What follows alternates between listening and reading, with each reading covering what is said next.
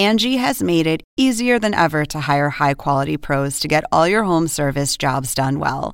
Just bring them your project online or with the Angie app, answer a few questions, and Angie will connect you with local pros who match your specific needs. Or book a service instantly at an upfront price. So join the millions of homeowners who use Angie to care for their homes and get your next home service job done well. Download the free Angie mobile app today or visit Angie.com. That's ANGI.com. Hi, everyone. This is And Just Like That, The Writer's Room, the official companion podcast from HBO Max and Pineapple Street Studios. They say some things never change. Oh, honey, I'm home. Carrie, party of 3? But the truth is, life is full of surprises. Oh. And just like that, a new chapter begins.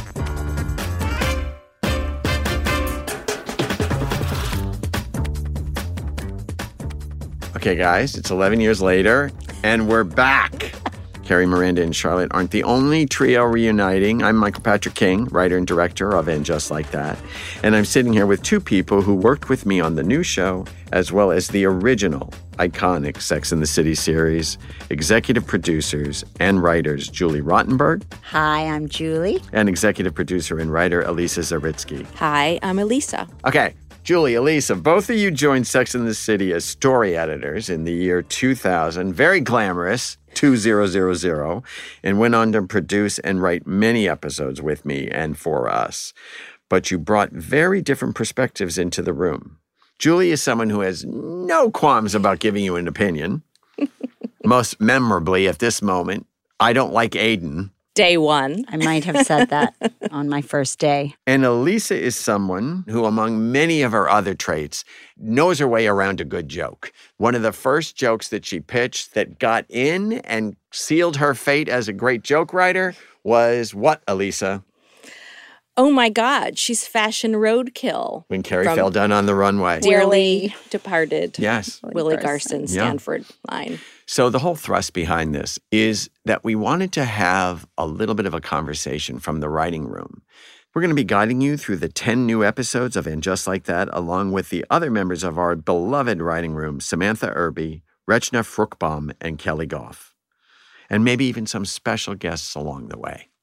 The fourth writer today is the brilliant comic, New York Times bestselling memoir writer Samantha Irby. She's a comedian, a writer, hugely important part of creating the new stories for this season, who is talking to us from an incredibly chic farmhouse in Kalamazoo, Michigan, if chic in Kalamazoo, Michigan can be forced into a sentence. Yes. Hi, everybody.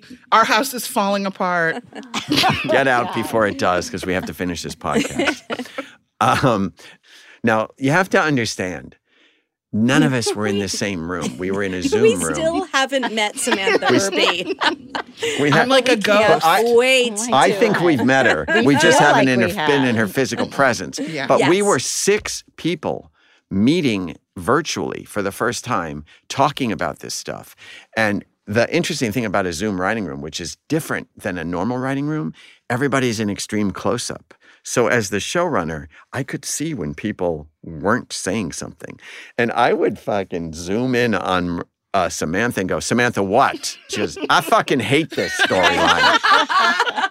That only happened a few times, but when it did happen, it was something I really hated. The word treacle is a television writing term that means overly sweet. And then there's another phrase in television writing called treacle cutter. And treacle cutter is you usually put a joke in to put vinegar all over that sugar. And Or Samantha, you just bring Samantha in. yeah, Samantha is a really big treacle cutter, which is one of the great gifts. She's also got a giant heart, too. Mm-hmm. She's got a big heart, a big emotional life, a big attachment to things. I do. Good and bad. Good and bad. What's great about that is in the writing room, if it tended to go a little sweet, Samantha would just call bullshit on it. Yeah. And I remember my favorite day of all time, in And Just Like That with Samantha, was I was pitching something about Miranda being insecure talking to somebody. Oh, I know what it was. I remember this. a moment where Carrie might have to go off by herself, and maybe we were exploring that Miranda was concerned. She didn't want to let her friend go off by herself. And Samantha. A new character was born. You're going to have to hear it, Sam. I mean, I know that's kind of played out. Like, everybody's like, oh, I'm a Charlotte. But like, I literally am a Miranda. The thought that my queen, Miranda, would be like, oh, my best friend. You took her away from me. I love you. Was like, it hurt me deep in my heart. And so I kept doing that imitation of Miranda for like 2 hours, especially because it made Michael laugh, and there's like no joy in my life like bigger than making Michael Patrick King laugh. Well, the thing that made me laugh so much, it was like hitting a shark on the face, like to make it stop. Yeah. She just came at me with, this is what you're putting into the world. Me. I'm a grown woman. And it became to represent anything that was too precious for us. But we push back. Nobody wins in the room. There's always a pushback. No, that's true.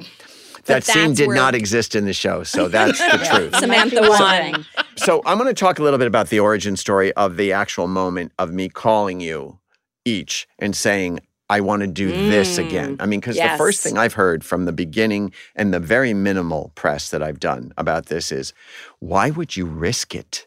Why would you destroy the series of history? Wow. So, the first thing I said is I thought we had a good story. That's number one. What did you think when I called you first? Julie? Oh, my God. Well, I was scared. I was terrified.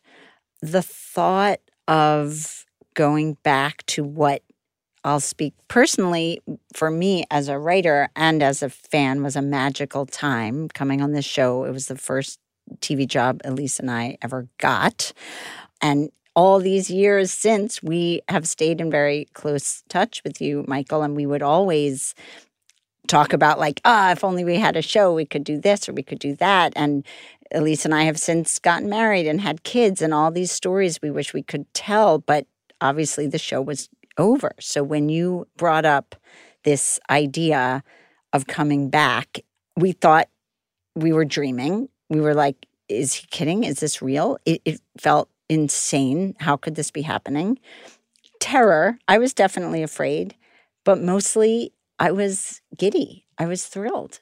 It felt like a life raft. It was during the pandemic, and it felt like a chance to have an outlet for all these stories that we have been experiencing since we closed that chapter 20 years ago. I think the power of the show and the reason it's resonated for so many years for so many people is that something about the chemistry of the scripts and the actresses and the direction and everything about it made those ladies more real to people than most television characters are. And they lived kind of on in, I can speak for myself in my own head in some way all of these years. So the thought of kind of pulling them out of the box and like putting life back into them and imagining who they would be, where they would be, what their kids would be up to now, it was just the most exciting experiment. It was an experiment. Yeah. And I think that the interesting thing is you said put them out of the box. I always imagine that they're still walking around. Yeah. They're in my mind, they're walking around. Yeah. And my softest pitch when I went to HBO Max, the easiest, softest pitch about what I wanted the audience to feel was like, they're real, I'm a fan, and it would be like this. Hey, I saw Carrie Bradshaw on the street the other day. And your friend would say, how'd she look? And you go, fabulous. And that's the thing, like they're still there. Yeah. And I also want to say that speaking, to the new writers like Samantha Irby for the first time, meeting all of them on the Zoom, it was as if we were talking about our mutual friends for the first time. That's and it was like a super highway to intimacy with each other and ease. about plot and character. Like it all just started immediately when we had the met shared on experience, Zoom. which was the show. And we did a big, wide search for these new writers because we knew we were bringing in new characters. We wanted those characters to be reflected in the writing room. But we also needed geniuses. And so Samantha is a comic writer of books. She's Carrie Bradshaw. Part of her is Carrie Bradshaw, even though she says she's part of her is Carrie Bradshaw, even though she's Miranda. But you are. You know publishing world. But what's most interesting about you for the show is your feelings about what it was. Before you joined. I mean, when it first aired, I didn't have cable, so I had to wait until all the episodes came out on VHS. So I went to Best Buy. Amazing. I got my little box set, and my friend Jenny and I drank champagne, even though I was underage. Drank champagne and watched every episode. We just stayed up all night, and I was it was unlike anything I had ever seen.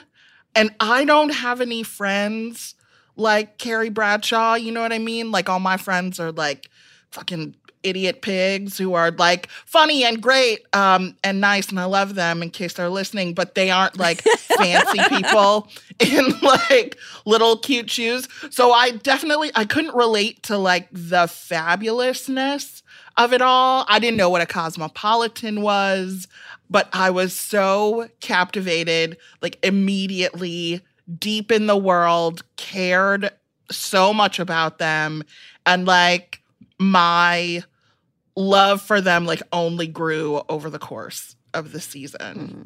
I was really nervous coming into the writer's room. And you guys maybe don't understand, or maybe you do, but the show meant so much to me, and the three of you were so iconic to me. Michael, I still am a little scared of you and intimidated by you. I wish you could there's see a little his part face. of me that's I don't want to meet them because you're a little you're so intimidating, and you made this thing that meant so much to not only me but all of these people. But I didn't know what the writer's room was going to be like. But you're so open and easy to be around and so receptive. So working on this is a dream. And I know that feels sort of cliche to say, but it's true. Treacly, maybe? Samantha Irby. I just wish you had lived up to your promise. See, that would be the treacle cutter. Yeah. There you go. I pissed all over it. Right. I appreciate it. And now it's perfect. Sure. I know you enjoy that more than anything. Yes, One of the things that was so great about bringing in 3 new people and 3 people that had been here before was that we could literally say, what did you respond to? What are you done with? What should we keep? There's all this talk about, you're bringing in diverse characters. The whole show's got to change. You've got to bring in a new point of view and stuff. And one of the interesting things about the beginning of our conversations about And Just Like That is, what must you have?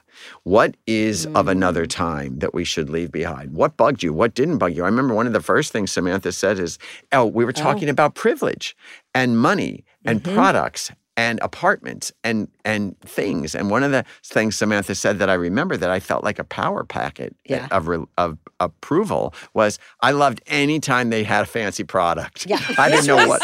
If they had a water or a cream, I didn't care. I just wanted to see it.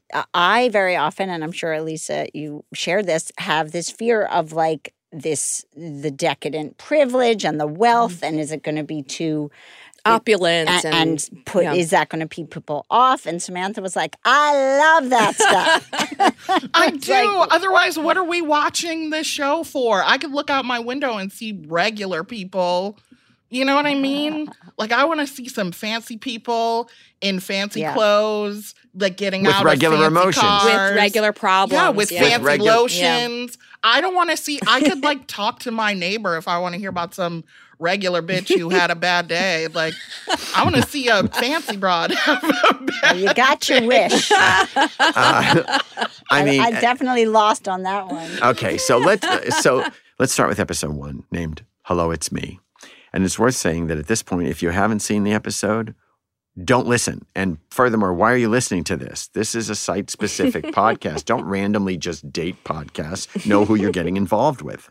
Okay, moving on. Samantha, for a forgetful listener at home, one of those people that just saw something 5 minutes ago and forgot, like everyone in the world because there's so much television. Can you tell them really what is the thumbnail sketch of what happens in this elaborately conceived first episode? Beautiful ladies eating lunch, semen from a young man, and big dies. Wow. So if you didn't leave and you haven't seen the episode, don't you feel bad now? That's what you get. Let's talk about the big elephant in the room, which is losing a friend, which is Samantha. I'm so glad you said other Samantha. Because we got a new friend in Samantha Irby, but we lost another friend, Samantha. Now, let's just say it, and just like that was never ever designed to be the four of them. I knew very early that Kim Cattrall no longer wanted to play Samantha. She felt she had, I think, said she was done with it. So the reality was it was not, who are we going to get to fill this in? And we got to get a new Samantha. And so what we did decide to explore, which was a very heated topic in the fan world, which is like, where's Samantha? It can't exist without Samantha. Samantha, Samantha, Samantha. And yeah, we didn't want to do the show without Samantha either, so we didn't. We kept her as a character in the show. And we explored the topics of friends coming and going, losing friends, keeping friends. When you mentioned the idea in your head that the show was born out of as if someone had run into Carrie Bradshaw and someone said, how was she? You reminded me what also happens when you get through your 40s and into your 50s is more and more friends, sometimes friends you were very, very close with, come and go out of your life, and how painful that is. And I'm so glad that we didn't just say Samantha's in London, oh well, that we actually leaned into the fact that it was a rift and that there were hurt feelings and how painful that is, and that we kept that aspect alive. We did. We kept it alive. And the interesting thing about the structure of the first episode, since I knew that it's like a rabid thought, what did they do with Samantha? I knew that nothing would be listened to until we handled that. So the fourth line in the new series is, where's Samantha? And they say she moved to London. And so that's the audience is like, oh, okay, they just did that TV thing where they just got rid of the character in one line. She moved to London. And they're like, all right, Lazy, okay, well, lame. at least she's not dead. All right, okay, it's not going to be, okay, it's TV. And then you go on and you enjoy Brady's semen and the aging stuff, which is so exciting in the first episode. And you think it's just And like, they're done. doing this again. And then they're walking down the street and Miranda says, it is like she's dead, Samantha. And all of a sudden, that's where we throw the gauntlet down. That's where we say, we're going in here. We're going in on a lot of things. We have no interest in creating off-story drama. We want to put it in the story.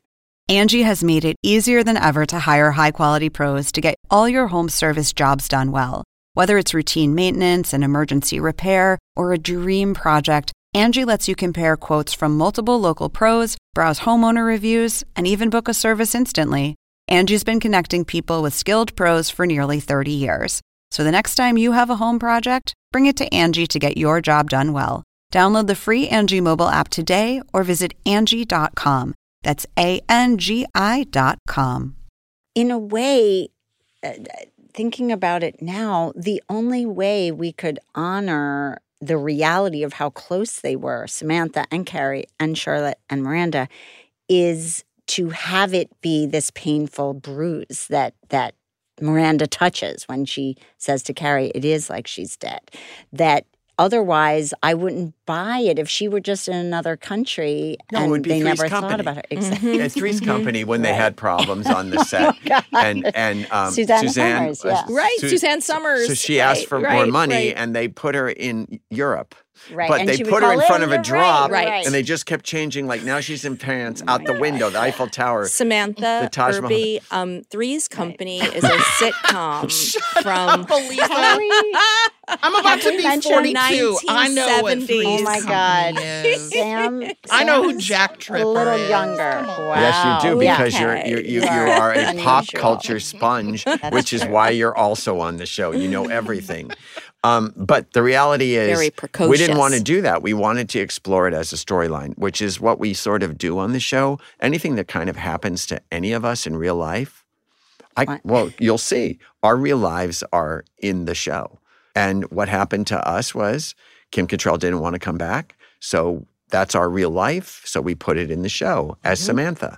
And it's story. Everything's story for us. Also, I remember in that first scene you wrote with Carrie and Miranda, that became a hot topic for us in the writer's room. Each step you took in writing that scene, it was very heated because I felt we were both protecting. We felt protective of Samantha. Sure. We felt protective of Samantha, And we felt felt protective of Carrie. Yeah. So it was like we were navigating an argument between two close friends. And this might be a good time to Yes. explain that every script, no matter who it's written by, is walked around the park a lot by With all the six whole of us. group. Yes. We really all have an opinion of what's in that. And in that first episode, also, we established two new characters. Three, really. Lisa Todd Wexley, a Black woman, and Nia Wallace, Professor Nia Wallace, a Black woman. And that my name is on that script as the writer because I wrote it, but it was infused with everything we discussed as a group. as to how these characters could be in the world. And just to the point, I mean, it's so specific.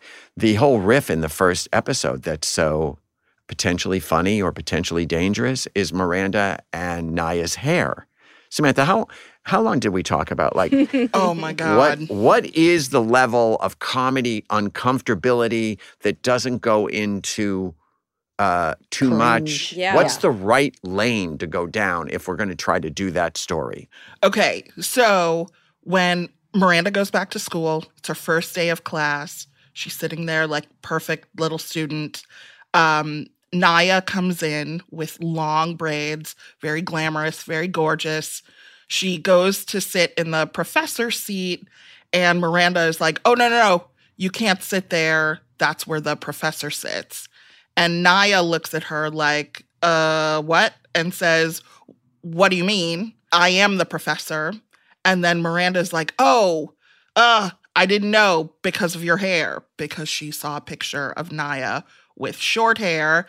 And then we have like my favorite kind of comedy, which is like uncomfortable, liberal. I'm not racist, but I said something that sounded kind of racist. And that's how they start their friendship. Well It's a put. rocky start. We talked about it a lot, and I am very like, just make the joke. Just make the joke that like pushes the envelope.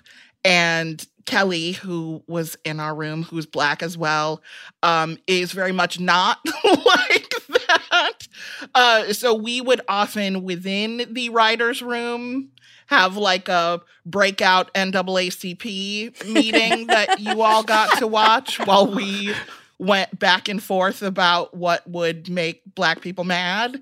I think not much. Kelly thought a lot. But it's really, I mean, we started this being like, this is diverse. We're adding these new characters. I think it's like really weird for them to, talk about race stuff all the time in a like professorial kind of way. I think the way like in culture we talk to each other is a little bit more relaxed. So I was ready to make all of the black hair jokes, all of the all of the jokes that would get us in trouble. But I feel like we landed in a good spot with Naya and Miranda. I did too. I mean, because really what it is, it's about somebody slipping on a banana peel of trying to say the right thing, but because of, as Miranda says in episode 1, I tried to say the right thing, and because of the current climate, I said all the wrong things. She's the rebel. And we put her back in college where you can't be the rebel anymore.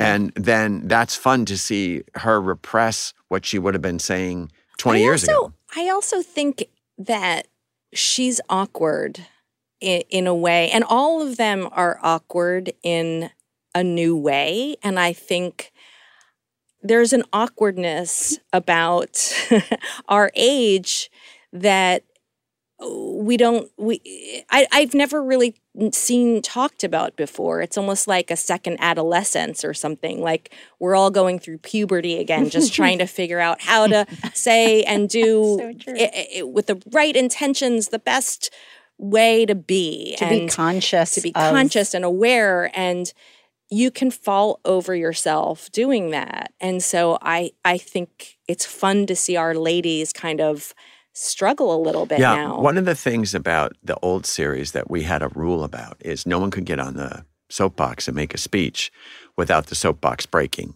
We used to say, every time somebody makes a speech about men are blah, blah, blah, blah, blah, blah, blah, blah, blah, like they've got tapenade in their teeth. There was never a speech that said, I'm better than you. Right. But let's talk about the aging thing, because that was another fun thing to not go through, pardon me, but to explore, which was, we had a range of ages in the writing room. I'm the oldest, 33.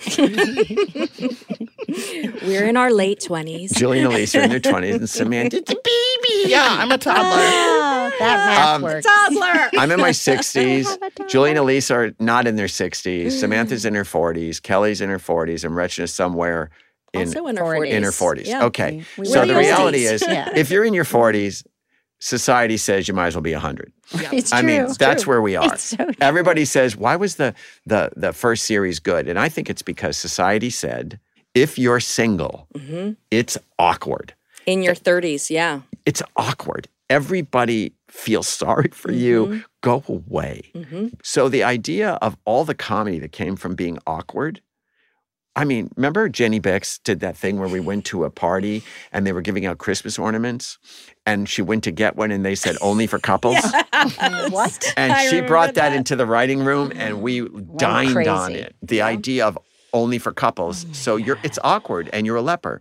Coming back now, what's awkward, as Elisa said, is 50s. Society's like, You're done. kind of awkward. Yeah. Can you go in a caftan and go away? Can I tell you that I've been realizing recently how amazing it is that in the very first episode that the ladies actually say, I'm How 55. old they are. And I realized that, That's another place we throw the Yes, the mic right down. away. And 55, I said it.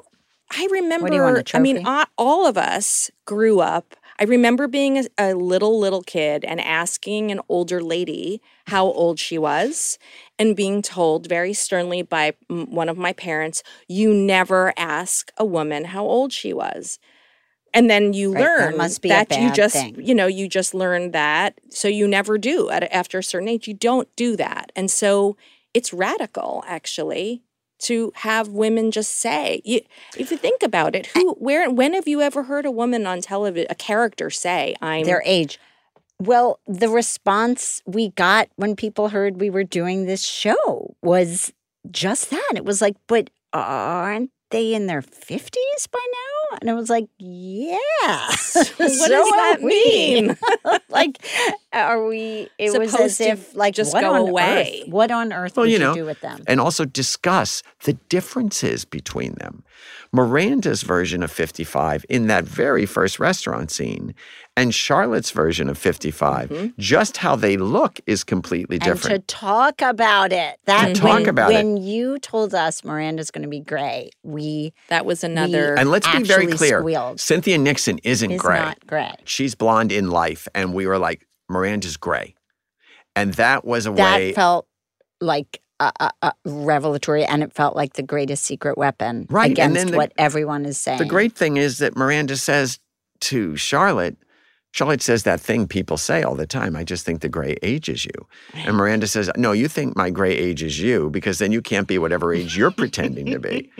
Just to say to someone, I'm pretending. And then she says, I'm not pretending to be anything. I'm 55, but her hair is dyed. Right. And she is, and then they accuse her of passing. Yeah. You're trying to pass. That's good. And then they go around to Carrie and say she's dyeing her hair too, but she says it's obvious. So in a good way. That's the loophole. I mean, that's the loophole for Carrie. But aging is a big deal to actually have people come back, but also to do it with abandon. But I also want to say that, like, the physical age part is a big deal too. And being able to watch women who are 55 deal with and talk about things that are happening to their 55-year-old bodies is, like, incredible to me. I don't feel like I've seen a whole lot of that on TV. And as a person who, like, feels like my body is, like, actively decaying, it's really nice to see that, like, sort of addressed on television. Because it's either, like, you're, like, young and hot or you're, like, Aunt B, right? There's, like, no in between.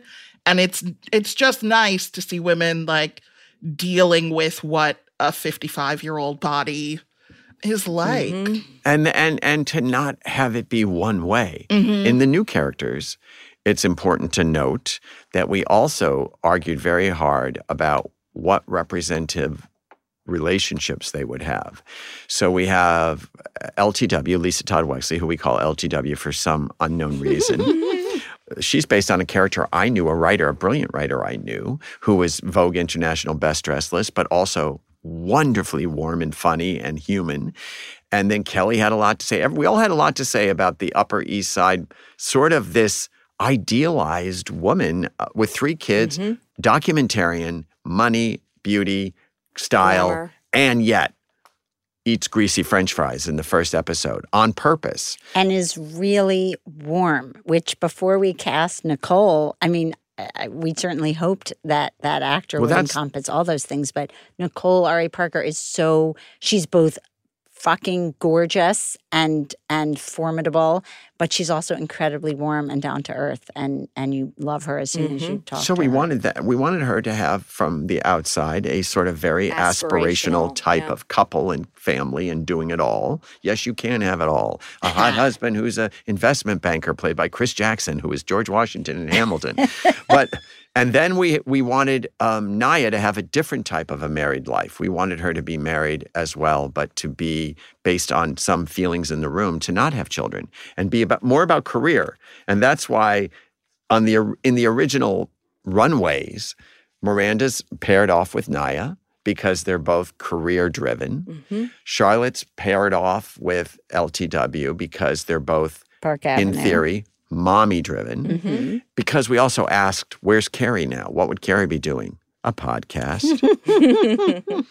So Carrie and Big start episode 1 happy as they've ever been. It's an amazing relationship. We went out of our way to try to show them as fully evolved as a couple. She's even learned how to cook salmon. And we wanted to show them that way for a reason.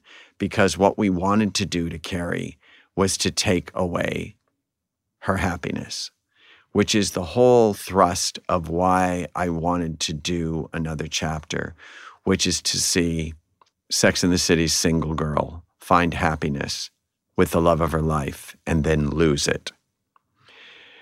And what that loss means and what it means to friendships.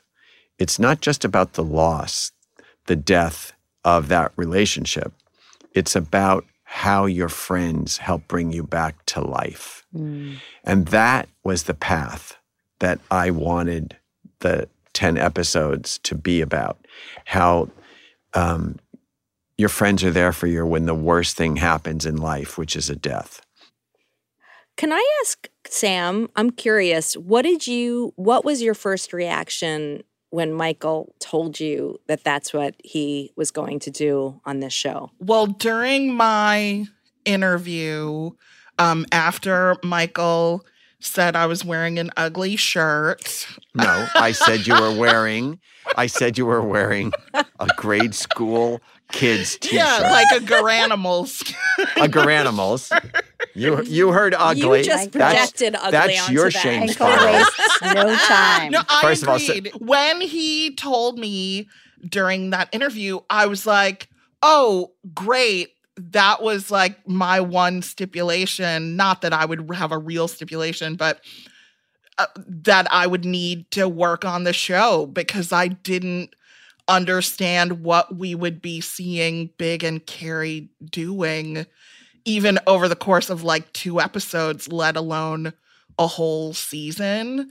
So when he told me that he was going, I was like, great, let's do it. To me, it is the entire center of the whole show. And then we built out from that.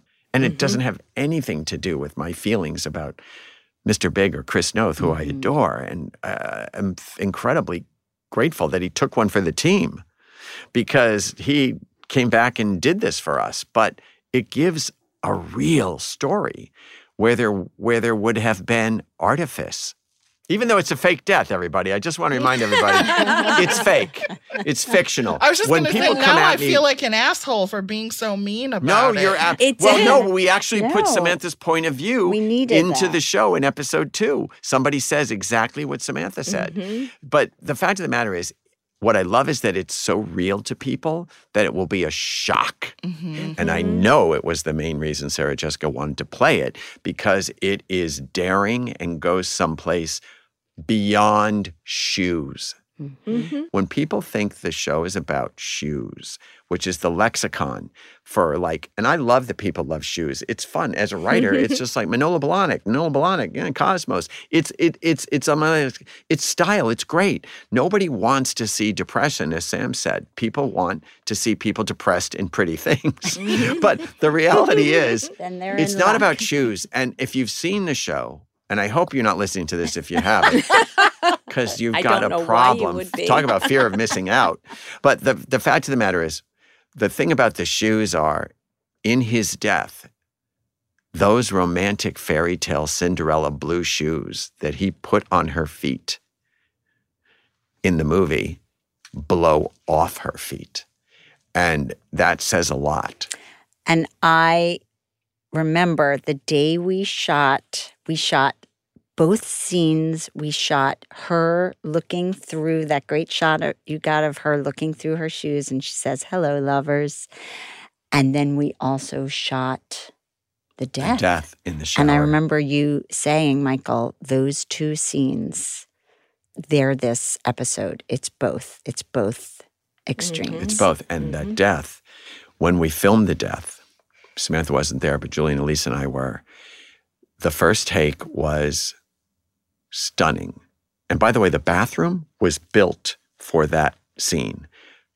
I didn't want him against a shower wall. I wanted him open. I wanted it open. We built the most decadent spa bathroom ever so that he could be open and exposed. And we created a Peloton bike after much discussion with Chris. Chris is like, "I'm not dying alone in a shower." Yeah, that was the original plan. Fuck it. I'm not dying alone in a shower. And I think that what was interesting about our conversation is that dying alone in a shower feels like an old man. Mm. And getting off a Peloton bike and having a heart attack feels like life. But when we filmed it, it was shocking to have to go through it.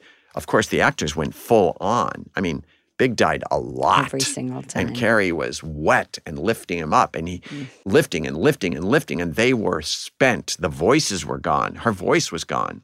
But for us watching it, I was terrified because I said to Julie and Elisa, this might be too much for the audience. And the version that you're seeing is the first version, which was the most controlled and a little bit the most poetic. And I hope people aren't too mad that we took away. No, and it's not about Carrie and Big's happy ending. We took away their happy ending. And that's the thing I'm worried about with the fans. See, I remember you were like, this is not how I imagined it. And I was like, wow, how did you imagine it? I mean, we were all standing there. It was so upsetting to watch again and again every single time. And you said, I think it was just faster. And that struggle that they go through is so, it's very painful. And that's what the joy of the difference between life and art is, that we could decide how painful it is and That's true. pull back. And how about originally she wasn't even going to be there? Originally, Way back in the day. Way back. No, she was going to be there, but he wasn't going to be alive. Right. That's what I mean. Originally, she was going to come home and find him dead. And Chris said to me, and I understood it. I snapped. She was going to come home and find him dead. And I understood it in a second when Chris said it. He said, we need the last moment. It's silent, but we need to see each other. And I have to give permission to go. And I was like, that's amazing. Because then she gets to actually have a last moment with him. Because then we don't allow that for the rest of the next 9 episodes. She never has another moment with him. So why shouldn't she have that big moment? Right. Now what? Now what? Now what? Which is so many people's lives. The design of the first episode is calculated by us in the writing room to say, here they are. The very first scene looks exactly like with talking about Brady Seaman and Ruth Bader Ginsburg dyed her hair. It's very Sex in the City. Bang, bang, bang, bang, bang, bang, bang, bang, bang, back and forth, jokes, fast fun. And then it transitions in that second scene in the restaurant where they started talking about podcasts and the future. And it's designed to give you everything you want. And I believe if we had done that first scene every episode again, the audience would reject it. Even though they want it, they don't want it. They don't want it now. They enjoy watching a time capsule, but they don't want to watch a time capsule now. What makes this different than a time capsule? They have new circles of friends. They're not each other's only friends. They have friends who don't look like them. I mean, the fact that Lisa Todd Wexley sits down with Charlotte and Carrie and Miranda go off, that made me We were so happy because to do that. we all have different friends, even Julie and I, who are writing partners and spend 95% of our time together. We still have friends But that's a significant moment for us because what we were trying to subliminally say is Carrie and Miranda have gone. And LTW sits down at the table. She deserves a seat at the table. And she didn't sit there when there were 3 because we didn't want to say she's the fourth. She's Samantha, right. We didn't. Right. She sits down after they leave. And it's important. And there's another weird thing that I love that we came up with in the writing room is that suddenly you're seeing a black man who's a musician who you don't know. And you're like, why? What's happening? What am I watching? And then you say, I don't know who this is. And then you see, oh, this is Naya's husband. And then you meet, she's more than a teacher. We're going to follow her. And then you think, well, I don't know what this has to do with the show. And then she comes down on the subway and Miranda's the background. She's the Miranda's annoying the student. Supporting character. So we did a crossfade. And Miranda's inconsequential to this woman's life. It's like they're secondary characters in other people's lives, which is That was so much exciting. It's fun. radical and funny. And I remember when it first came in, people were like, what's this? Why are we watching him? I said, because you have to. You have to learn new people. We have Che Diaz, who is played by Sada Ramirez, and we had big conversations in the room about who this character was going to be. What haven't we seen? Like, especially once we knew it was Sada, I was like, oh man, Che's so hot. This is like Che's my Mr. Big. I mean, the thing about the new characters that was so exciting to me is like building these people from the ground up. Like, it was really great to have Carrie and Charlotte and Miranda, and we know them, and we can like instantly jump into their heads. But it was really amazing to like mold these new people. And Che was especially exciting to me because they are so many things that we haven't seen before. Like, all of the women are funny, but Che's professionally funny. And Che's like so charming and so sparkling. And I was really, really excited, like, when you came up with the Che character and as we sort of built the layers of what makes them, that was super, super exciting to me. I mean, especially since Che aligns most closely with who I am. Like, we all project ourselves onto these characters, so I was super excited. But to even have like a small hand in what is happening in the lives of these characters that are so beloved to me was incredible. It wasn't a small hand. Yeah. You'll be happy to know there have been a number of times, whether we're on set or watching a cut or listening to music, that Michael will say, Samantha will hate that. Okay, so number 2, episode 102, which is called Little Black Dress, which is, of course, in New York, everybody has to have a little black dress for cocktail parties. And the tragedy of this episode, it's a little black dress for a funeral. So here we have Carrie Bradshaw, who is left at the end of an emotional mess with her face hidden, so you don't even know what she looks like. How do you move on? And the first thing we thought of was Miranda. And the fact that you didn't jump 3 days, even one day. Like, yeah, even one day. Like, it's 2 hours. Yeah, that's by the time Miranda comes from scariest. Brooklyn. And, there is no music that connects these 2 episodes. There's just the out music. There's no music on the front. And this is the director talking now. It goes from Big dying in the water in a shower to Brady and Louisa fucking with a turtle swimming in a tank behind them. It's death and peculiar youth at the same time. And then it goes into Carrie and Miranda. And the idea, and this is significant, so significant to me that I could almost start crying. The idea of friends helping you through a death, being there when there's nothing to say, is the truest feeling of friendship. To me, one of the most beautiful moments in Sex and the City was written by Julie and Elisa, which is when Miranda's mother dies and Carrie steps out of the pew and walks down the aisle with her because she has no one. So to have Miranda show up and be the first person and the only person who can comfort Carrie, impossibly to comfort, by saying nothing but just holding her, is amazing. And the other shocking thing that we do is Carrie closes her eyes and you see a flashback from the second season of Big, just for a brief moment. And that was really fun to play with. That was shocking. I want to know, that was 100% your impulse. How did you find that?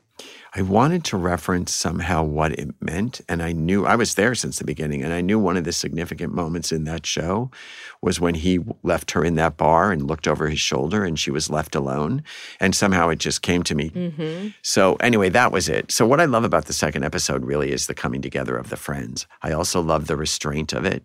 I love the fact that Carrie, in the writing, says very little. One of the interesting journeys of the series is that she feels very little. She doesn't feel bad for herself. She doesn't allow herself to go to victim. I was reading something somebody wrote, a great novelist wrote, and they said the one thing that people will not respond to is somebody who feels sorry for themselves. And I was like, yeah, she can't feel sorry for herself. She has to make it the best day possible.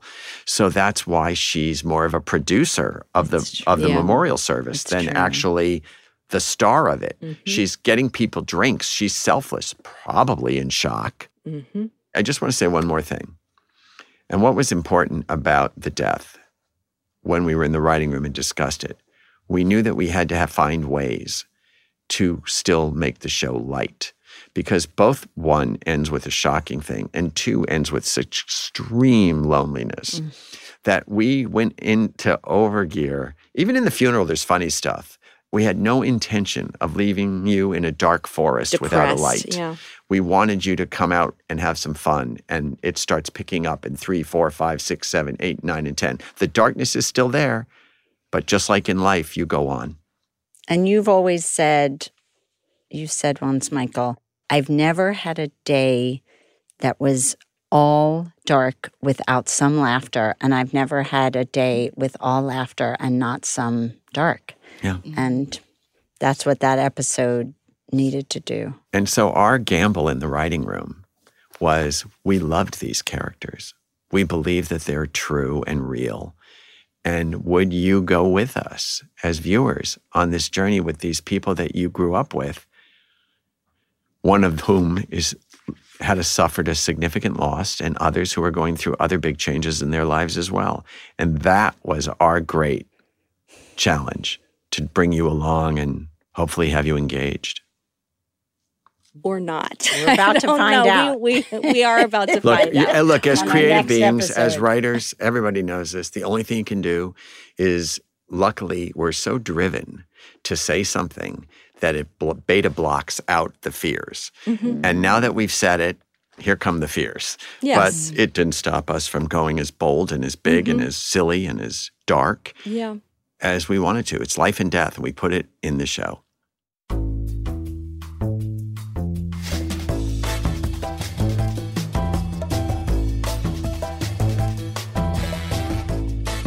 And just like that, this is the end of our first episode. Thanks, Elisa, Julie, and Samantha. We'll be back next week to unpack episode 3, called When in Rome. Talk to you then.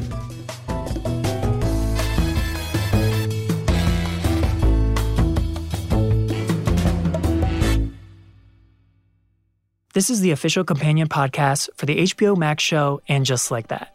And it's a production of HBO Max and Pineapple Street Studios. Our executive producers are Barry Finkel, Gabrielle Lewis, Max Selinsky, and Jenna Weiss-Berman. Our senior producer on the show is Emmanuel Hapsis. Jonathan Shiflett is our producer, and Janelle Anderson is our associate producer. Our managing producer is Aaron Kelly. Josh Gwynn is our editor, and our engineers are Davey Sumner and Elliot Adler. Production music is courtesy of HBO Max. You can listen to the next episode of And Just Like That, the Writer's Room podcast, after watching episode 3 of And Just Like That on HBO Max. And don't forget to subscribe for new conversations every week, wherever you get your podcasts.